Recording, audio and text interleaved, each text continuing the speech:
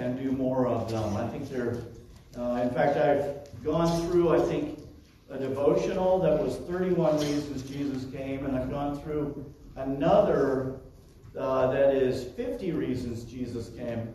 And so I think there was some overlap between them. Not 81 reasons. They were by different authors. But still, hopefully this will be a blessing to you as we look at Luke 19 and verse 10, the story of Zacchaeus. If you look in verse 1, and Jesus entered and passed through Jericho, and behold, there was a man named Zacchaeus, which was the chief among the publicans, and he was rich. And he sought to see Jesus, who he was, and could not for the press, because he was little of stature. And he ran before and climbed up into a sycamore tree to see him, for he was to pass that way. And when Jesus came to the place, he looked up and saw him, and said unto him, Zacchaeus, make haste, and come down, for today I must abide at thy house. And he made haste, and came down, and received him joyfully. And when they saw it, they all murmured, saying that he was gone to be guest with a man. Awful, horrifying. With a man that is a sinner. And Zacchaeus stood and said unto the Lord, Behold, Lord, the half of my goods I give to the poor, and if I have taken anything from any man by false accusation, I restore him fourfold.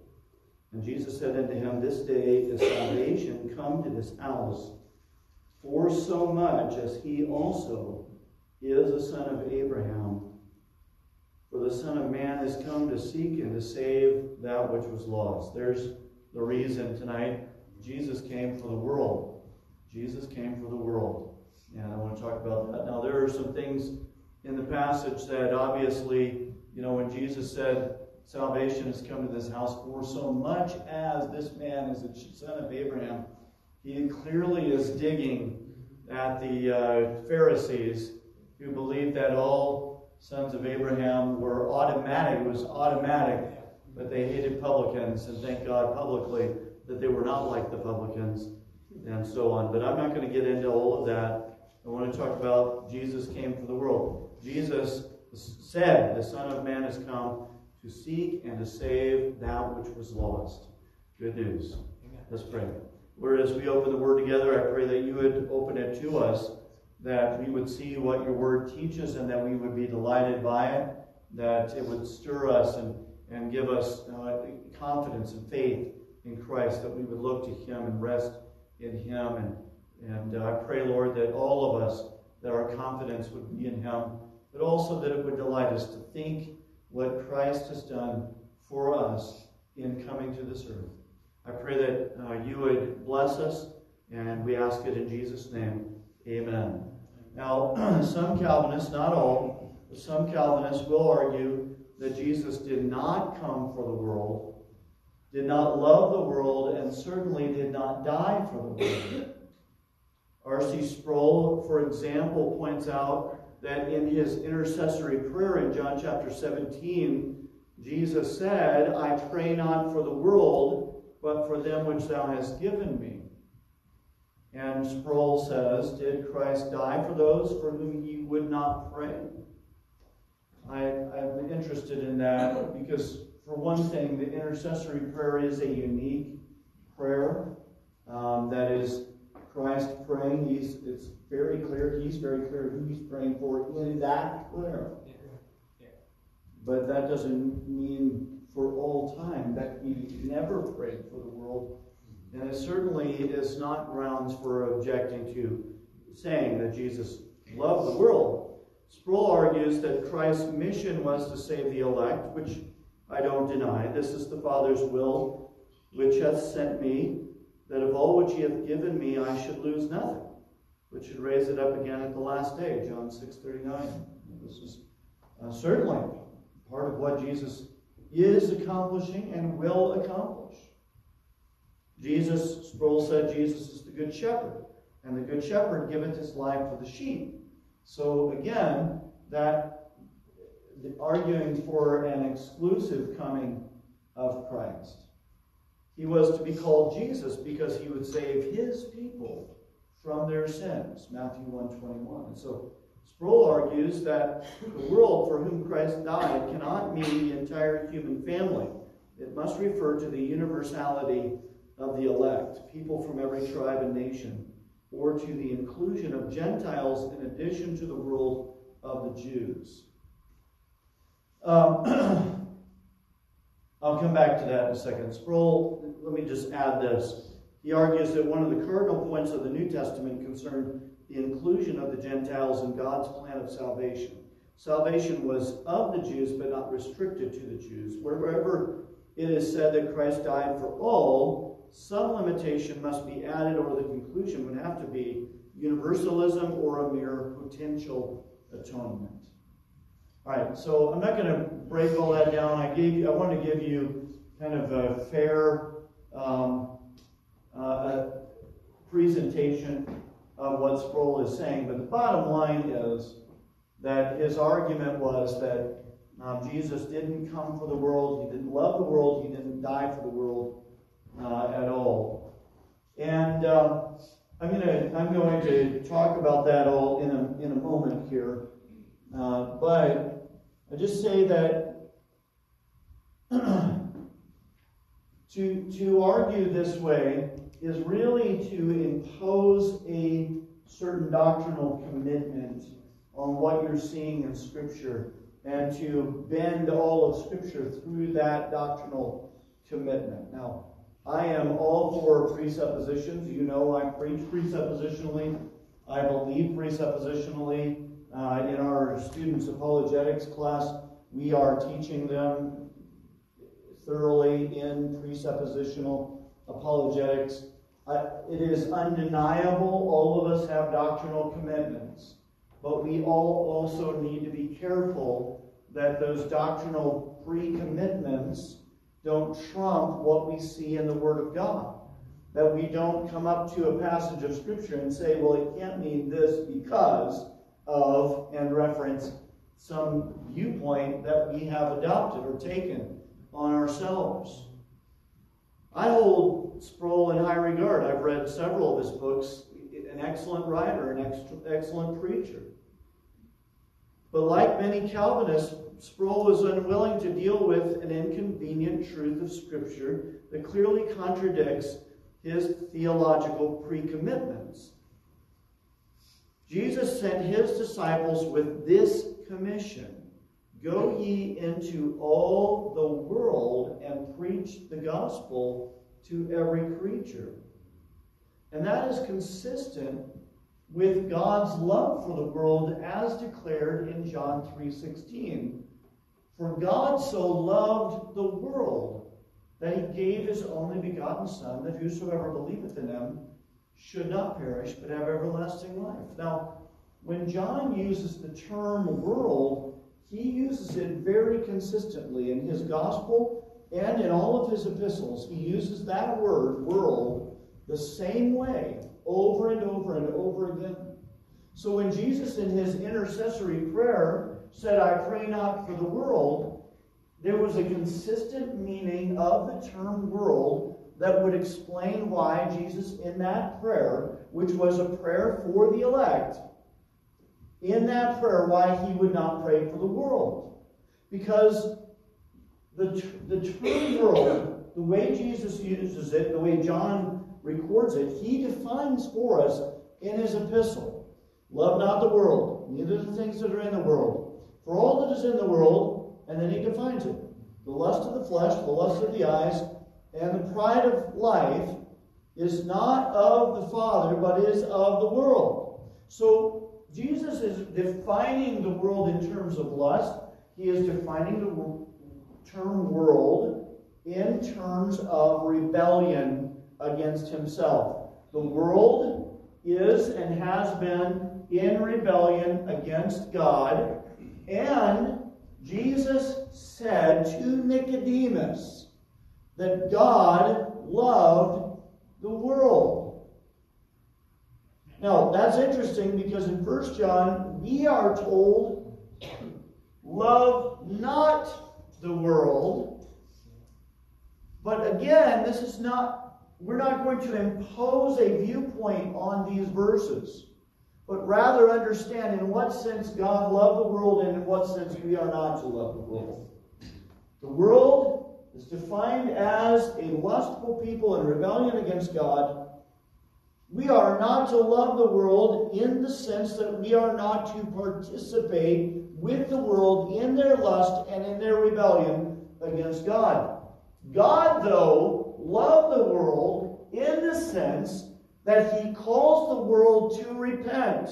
He calls the world to not be the world, to stop being the world. He calls them to that. And that's what Jesus meant when He said that He came because God so loved the world that He gave His only begotten Son, that whosoever believeth in Him should not perish, but have everlasting life. This is what God has pledged, promised, the overture of love. God commended His love toward us in that while we were yet sinners, Christ died for us.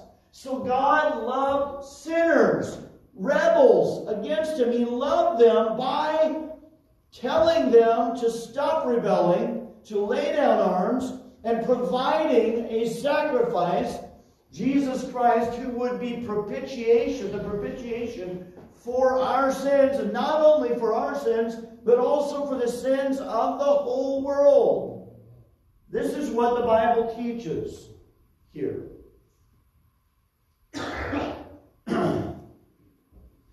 None of us would have become disciples of Jesus Christ were it not for God's love for the world. The way God loves the world is by sending His Son to bring salvation to the world. The way Jesus brings salvation to the world is by giving His life for the world, by being the propitiation, as 1 John 2 and verse 2 says it, not only for our sins, but also for the sins of the whole world. And the way God has designed for the world to be saved is by sending out disciples to the world to preach the gospel, calling the world to repent, telling the world to stop being the world. That's our message. God the Father sent Jesus into a world that desperately needed a Savior. He entered into our world in order to save us from the world. That was the point. In this message, then, I want to show you what Jesus has done to bring an end of our problems in this world. I want you to know because I want you to believe in Him. I'm not aiming to get you to believe in yourself, believing in Him. See, that's a mistake that a lot of people do. They're not looking to Jesus, they're looking to themselves, looking to Jesus. They're constantly examining the way that they're looking to Jesus, constantly examining their own faith to see if it measures up. Don't do that. Don't do that. Look to Jesus. That's what I want to urge you to do. Believe in Him. Believe in His person, in His power, in His grace, in His redemption. Believe in what He has done for you. So here are 5 things. Number 1, Jesus came to drive out evil from the world. All right? So He came, now get this, He didn't just come in order to snatch the elect out of the world. He came to repair the ruins caused by the fall in our world. And the first thing is that Jesus came to drive out evil from our world. Not to snatch us out, but to drive evil out. Galatians 1 and verse 4 says, who gave Himself for our sins, that He might deliver us from this present evil world, according to the will of God and our Father. Now the Bible calls Satan the god of this world. He is the great power of evil in the world. Satan's power lies especially in his power to deceive. 2 Corinthians 4 and verse 4 says, in whom the God of this world hath blinded the minds of them which believe not, lest the light of the glorious gospel of Christ, who is the image of God, should shine unto them. Satan deceives by convincing us, persuading us to live our lives by the values of this world, to live our lives by the principles of this present evil world, instead of living by the things that matter to God. So this is where people are deceived. Their priorities trump God's. God, really, most people in the world look at God as either approving or disapproving of me. Most people think God is approving of them. God is just, watching everything that happens and picking out, what he likes in the world.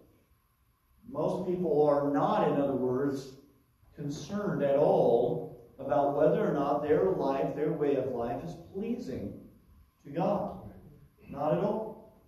And that is a mark of deception on the part of Satan. To get people to live by their own values, by the values of this world, by what the world holds as being valuable, and not caring what God thinks.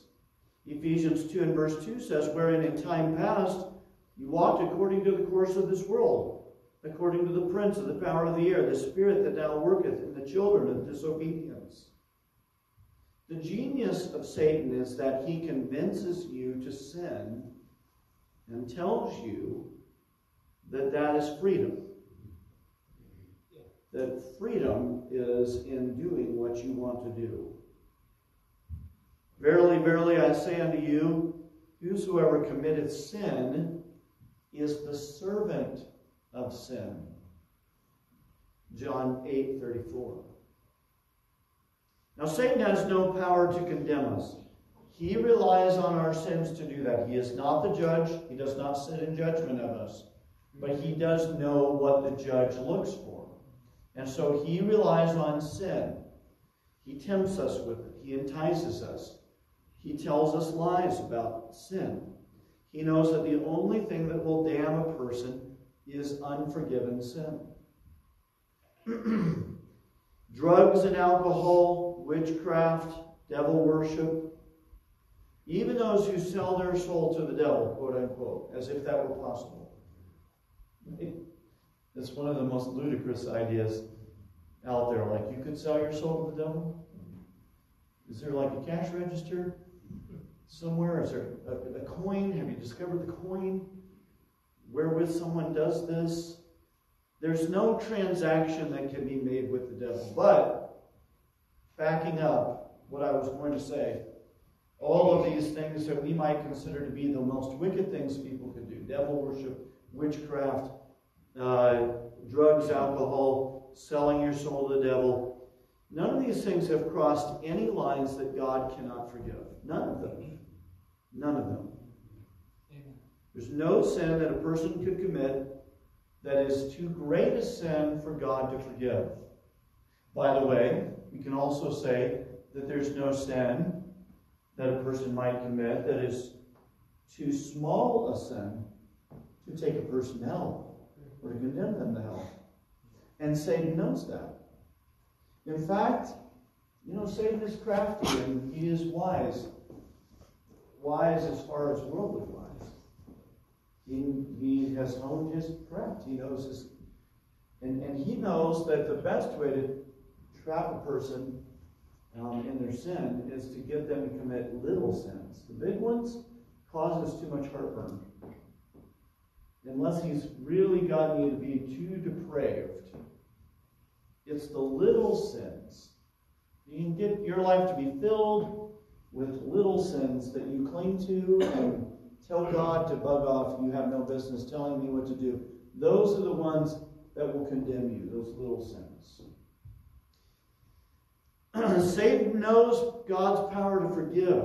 He also understands the danger of unforgiven sin. So he tries to get us to be defensive of our sin, to protect it, to shield it, to prevent anyone from encroaching on it.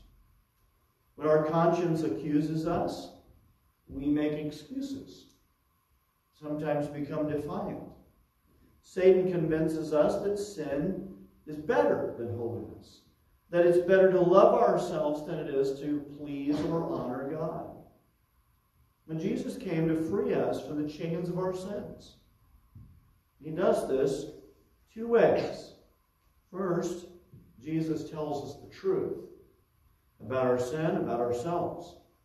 Jesus said in John 8:32, "And ye shall know the truth, and the truth shall make you free." Jesus opens blind eyes. That's what he did while he lived here on this earth. And that is what he does now. In Luke 4 and verse 18, Jesus said, "The Spirit of the Lord is upon me, because he hath anointed me to preach the gospel to the poor.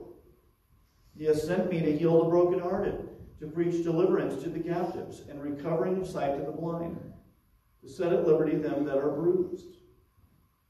Secondly, Jesus cast out the god of this world by his death on the cross. That's the second thing that Jesus does for us. In John 12, verse 31, Jesus said, "Now is the judgment of this world. Now shall the prince of this world be cast out. And I, if I be lifted up from the earth, will draw all men unto me." This he said, signifying what death he should die. So Jesus is doing two things for us so that we will see the evil of our sin and depart from it. One is he tells you the truth, and the other is he dies on the cross. He died on the cross. To cast out Satan, God entered the suffering and evil of this world in the person of Jesus Christ. In his life, and especially in his death, Jesus experienced firsthand the evil of this world. He experienced deadly hatred, false accusation, ridicule, slander, injustice, brutality, and the worst kind of cruelty. And Jesus took all of that evil on himself in his own person and turned it into the best kind of good. As he absorbed all the evil that the world could muster against himself, he turned that evil into something extraordinarily good. He brought salvation to the world through the evil and injustice that was carried out against himself. As one pastor said it, the lash on his back, the thorns on his head, the spit on his cheek, the bruises on his face, the nails in his hands, the spear in his side, the scorn of rulers, the betrayal of his friend, the desertion by his disciples, these were all the results of sin and all designed by God to destroy the power of sin. So the world sinned against Jesus, and Jesus took that sin and the offense of it upon himself and used that as the means of bringing salvation to the world. There can be no greater sin than to hate the Son of God. There could be no greater injustice than the injustice against the spotless Lamb of God, Jesus Christ. There could be no greater crime than this crime committed against the best man who ever lived. And yet, that is the story of Jesus. This is the most amazing part of the story of Jesus. He took all the evil that the world perpetrated against him, and he triumphed over it. And we know this because Jesus rose from the dead. The second thing Jesus came to do for the world is to bring an end to human suffering. Matthew 8, verse 16 says, "When the even was come, they brought unto him many that were possessed with devils, and he cast out the spirits with his word, and healed all that were sick, that it might be fulfilled, which was spoken by Isaiah the prophet, saying, Himself took our infirmities and bare our sicknesses." In Isaiah 53 and verse 4, the Bible says, prophesying of Jesus, "Surely he hath borne our griefs and carried our sorrows." Yet we did esteem him stricken, smitten of God, and afflicted. But he was wounded for our transgressions. He was bruised for our iniquities. The chastisement of our peace was upon him, and with his stripes we are healed. The Bible makes a definite connection between human sin and human suffering. Not that every time we get sick it's punishment for some sin. Don't worry about that. I know a lot of you have been sick a lot lately. You've not been under chastisement. All right? But I'm saying that the presence of sickness in our world is a direct result of the presence of sin in our world. That if sin were removed from our world, there would not be sickness. And there would not be sorrow, and there would not be suffering either. Disease and death are definitely not part of God's original design for the world. Sickness and suffering entered the world when sin entered the world. They piggyback with sin. Part of Christ's purpose for entering our world was to bring an end to suffering and death. Throughout his life, he healed the sick, raised the dead, and he did that not just to impress people, and certainly not so that people would be saved. That's one of the things that we mistakenly believe about the miracles of Christ, was that Jesus committed miracles so that people would believe on him. If that were the purpose, then that failed terribly. Because in the end, all men forsook him. And after his resurrection, there were only 120 in the upper room. So that would be a wrong plan, wrong move. That's not why Jesus... The miracles that Jesus committed were signs for us. They teach us. They instruct us. And one of the most important things that we learn from the miracles of Christ is that he has no tolerance and he will not come to terms with sickness, with death, with disease, with suffering. He has no tolerance for it. The death of Jesus on the cross was the beginning of the end of sickness and death. It was certainly not the end, but it was the beginning of the end. And God promised that it would be such. Isaiah 35 and verse 10 gives this prophetic vision. And the ransomed of the Lord shall return and come to Zion with songs and everlasting joy upon their heads. They shall obtain joy and gladness, and sorrow and sighing shall flee away. In 1 Corinthians 15 and verse 26, the Apostle Paul tells us, the last enemy that shall be destroyed is death. So there's a clear stated purpose in the life and death of Jesus Christ that he was going to bring an end to these things. Revelation 21 and verse 4 tells us that God shall wipe away all tears from their eyes, and there shall be no more death, neither sorrow nor crying, neither shall there be any more pain, for the former things are passed away. This is God's promise to us. This is the good things yet to come.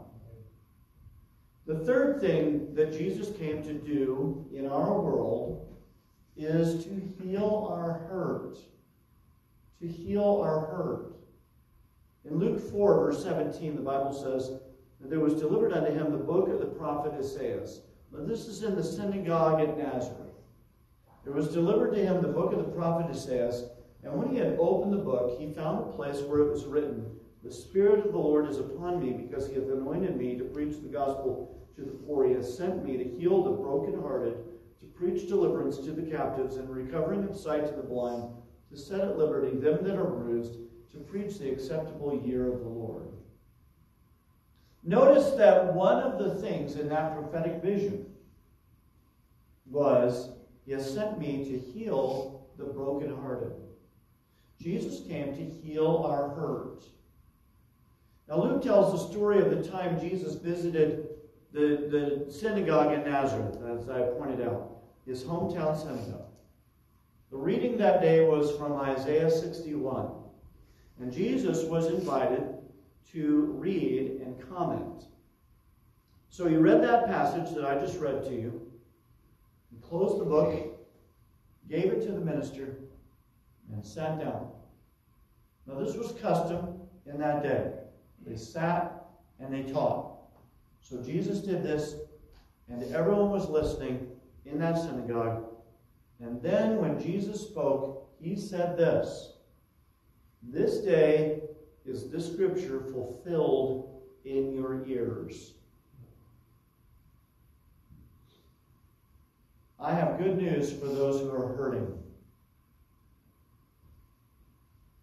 Jesus did not shy away from human pain and suffering.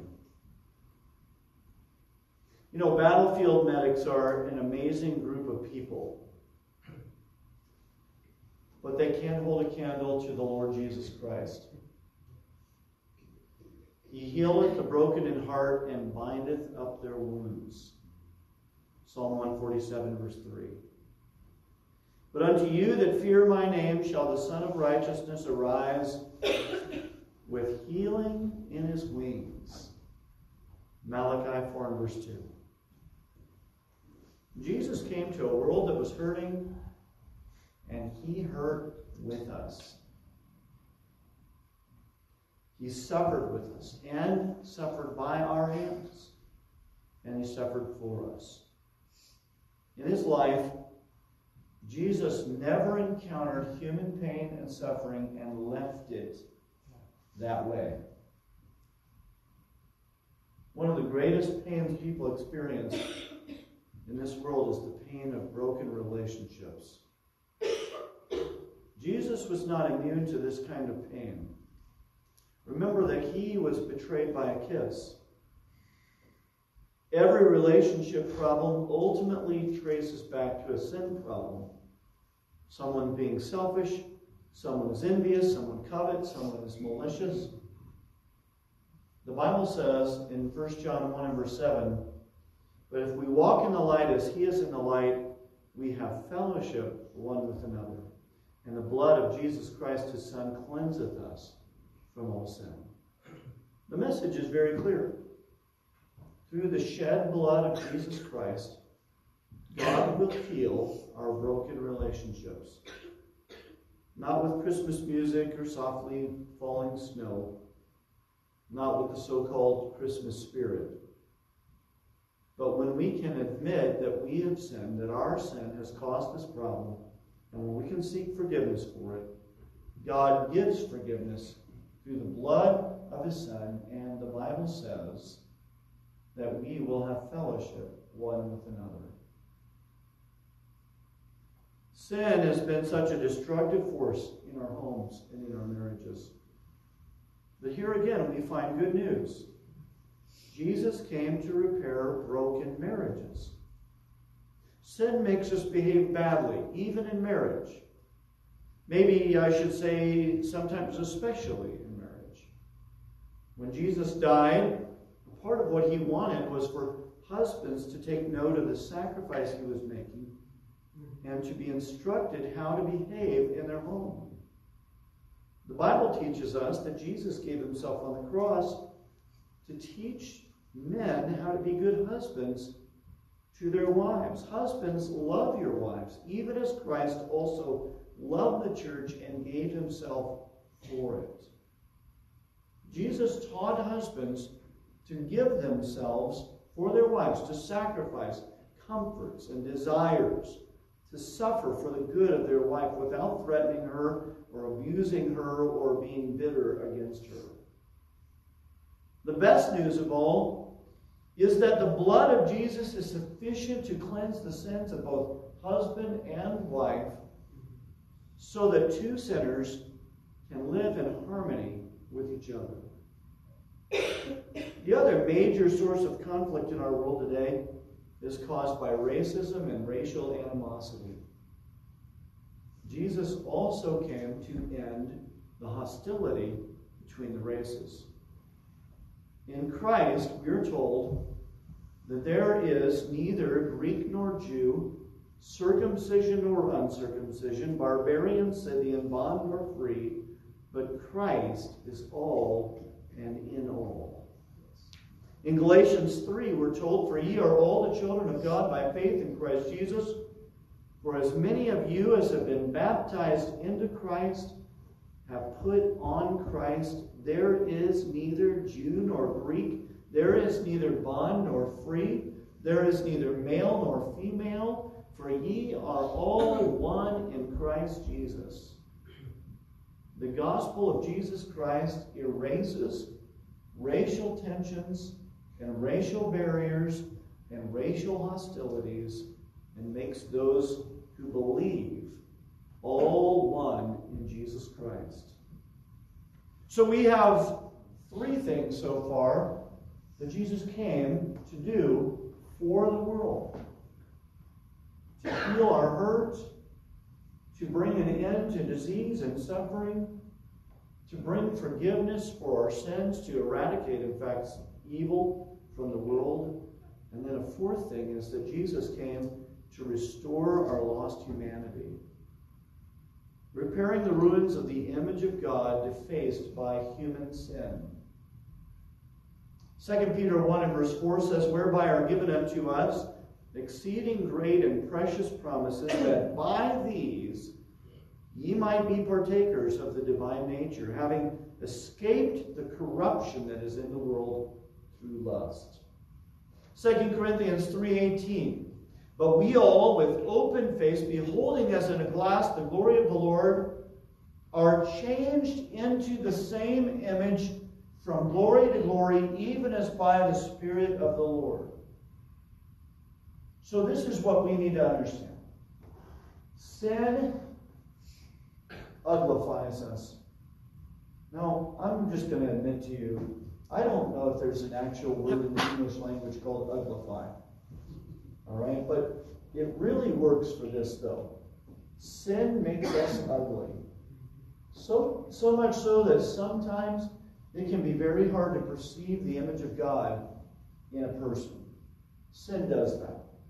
Sin defaces the image of God that is in every one of us. And the Bible tells us that by his death on the cross, Jesus invites us to die with him so that we might live again.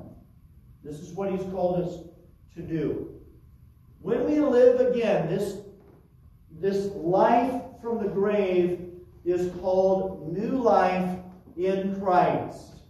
It is new life in Christ, so that we are called, in dying with Christ and rising again with him, not to live in the former life that was lived in corruption, our fallen condition.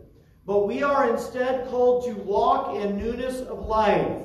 Therefore, we are buried with him by baptism into death, that like as Christ was raised up from the dead by the glory of the Father, even so we also should walk in newness of life.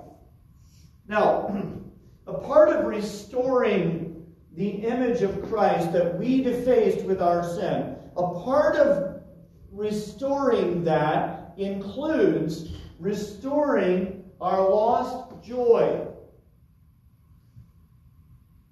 Sin strips away joy and happiness. And the more we indulge, and the more we are bound in bondage to sin, the more we lose our joy. It's just the opposite. You know, Satan is a great deceiver, and Satan tells you that your life will not be happy or fulfilled until you do this thing right here, and then you do it, and you find that immediately the joy of it, the delight in it, is all taken away. You hate the sin, and if Satan can really bring you into bondage, he'll make you hate that sin and not be able to live without it. I think that some sins or some things that people do are probably the most evident way, like the easiest illustration. And the alcoholics that I've dealt with in the past have told me. And in fact, the most severe alcoholic I ever dealt with said this to me. He said, "I hate beer. I hate the taste of it."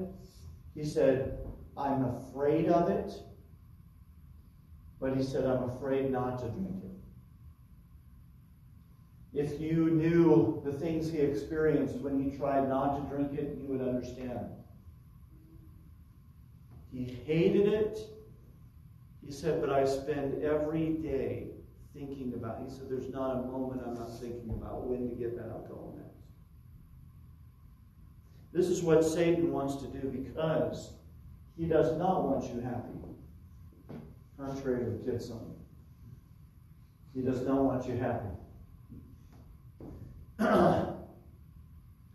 The Bible says, Thou wilt show me the path of life. In thy presence is fullness of joy. At thy right hand there are pleasures forevermore. Oh yeah, Satan wants you to enjoy sin just enough to want to do it again. But ultimately, he wants you miserable. And sin will leave you miserable. And the Bible tells us that Jesus, at his right hand, there are pleasures forevermore. In 1 Peter 1 and verse 8, whom having not seen ye love, in whom, though now ye see him not, yet believing ye rejoice with joy unspeakable and full of glory, receiving the end of your faith, even the salvation of your souls. So the part of you that God intended should be full of joy and happiness and contentment and satisfaction. Satan has attacked that by means of sin. And God restores that to you by making you new creatures in Jesus Christ.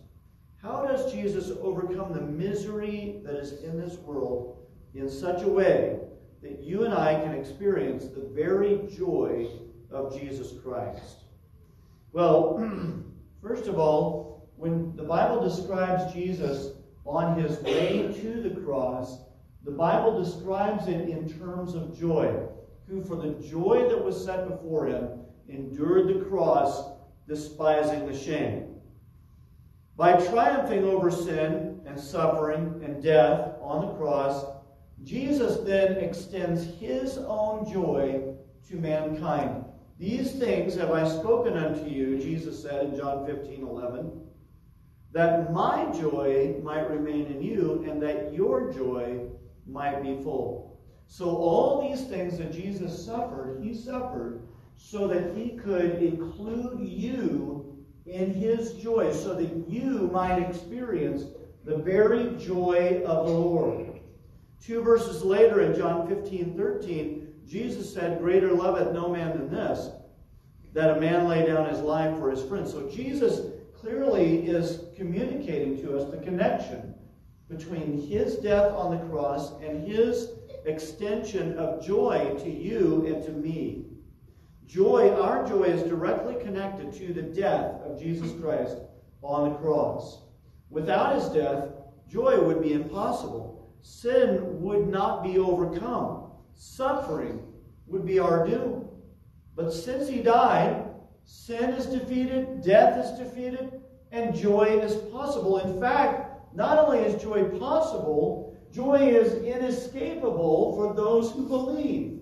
It is impossible that you believe in Jesus and do not experience a growing sense of joy and delight in Christ. So that the Bible says, the joy of the Lord is your strength. That joy itself is what lifts you up and what supports you, what raises you up, what holds you up, what gives you fulfillment and meaning and strength in this life. Jesus also came to restore our lost holiness. And you that were sometime alienated and enemies in your mind by wicked works, yet now hath he reconciled in the body of his flesh through death, to present you holy and unblameable and unreprovable in his sight. Colossians 1:21-22. Jesus died to make us holy. For by grace are you saved through faith, and that not of yourselves. It is the gift of God, not of works, lest any man should boast. For we are his workmanship, created in Christ Jesus unto good works, which God hath before ordained that we should walk in them. Finally, Jesus came to save sinners. So again, we're saying all the reasons why and what Jesus has done for the world, and this is, I think, the most important of all. Jesus came to save sinners. Now the Pharisees were Jesus' arch enemies. They tried to catch him in his words. They tried to trip him up. They tried to make him look foolish. And in the end, they were the ones who wanted him dead. But who were the Pharisees? This is not an exaggeration here in Sidus. They were the most faithful to keep the law of God of anyone in Israel. They were the most committed to being righteous by the law of anyone in Israel. Jesus, in fact, pointed this out about them. In Matthew 23, verse 2, the scribes and the Pharisees sit in Moses' seat.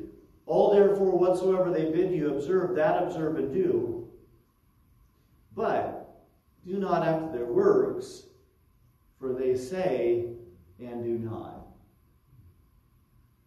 And then in Matthew 23:23, woe unto you, scribes and Pharisees, hypocrites, for ye pay tithe of mint and anise and cumin, and have omitted the weightier matters of the law, judgment, mercy, and faith. These ought ye to have done, and not to leave the other undone. They were scrupulous about the letter of the law. But Jesus said they had no heart to it, no delight in it, no love for it at all. They were hypocrites about it. Notice what Jesus taught. You should do what the Pharisees do and what they tell you to do.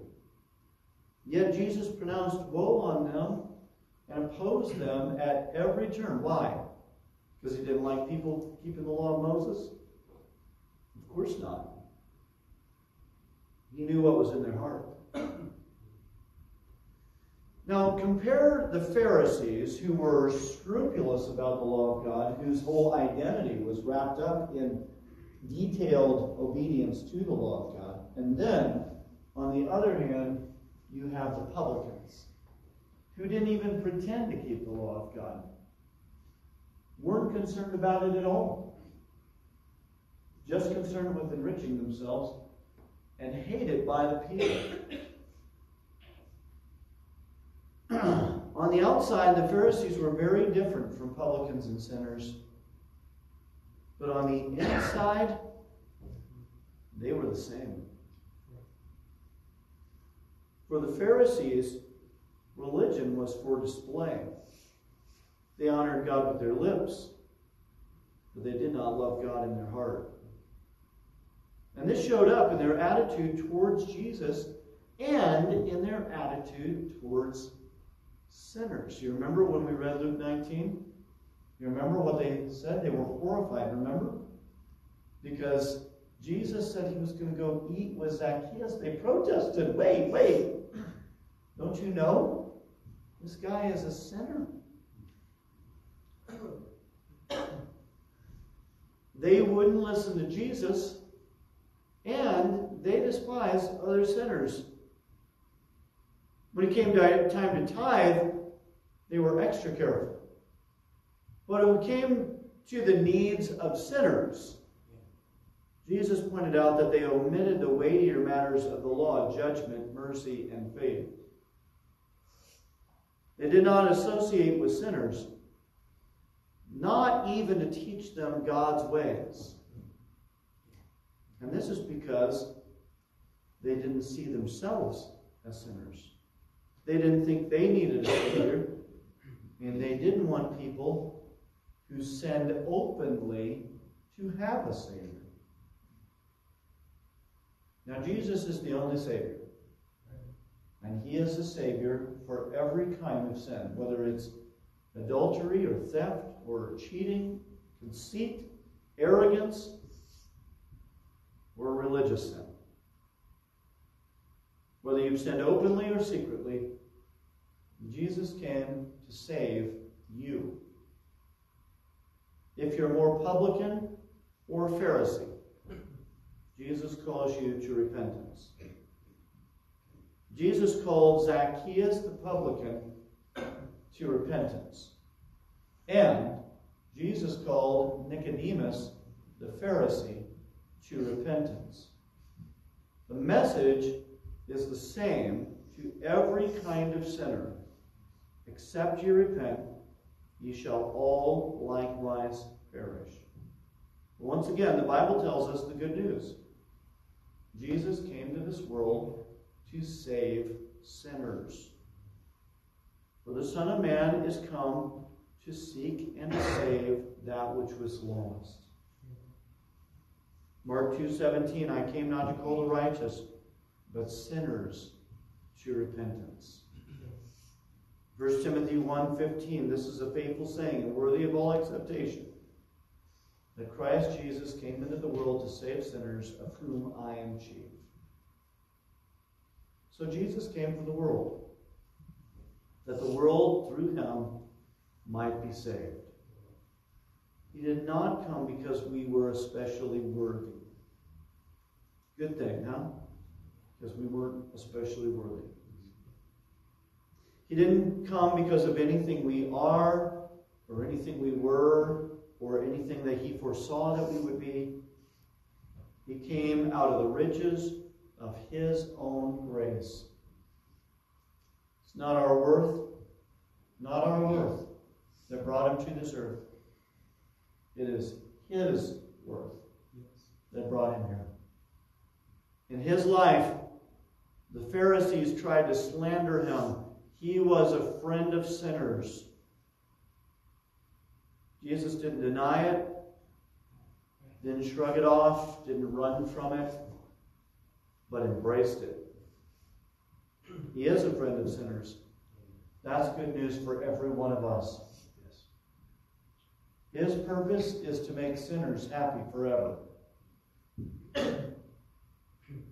2,000 years after Jesus died, the world continues to have the same problems of evil and suffering and pain. Why?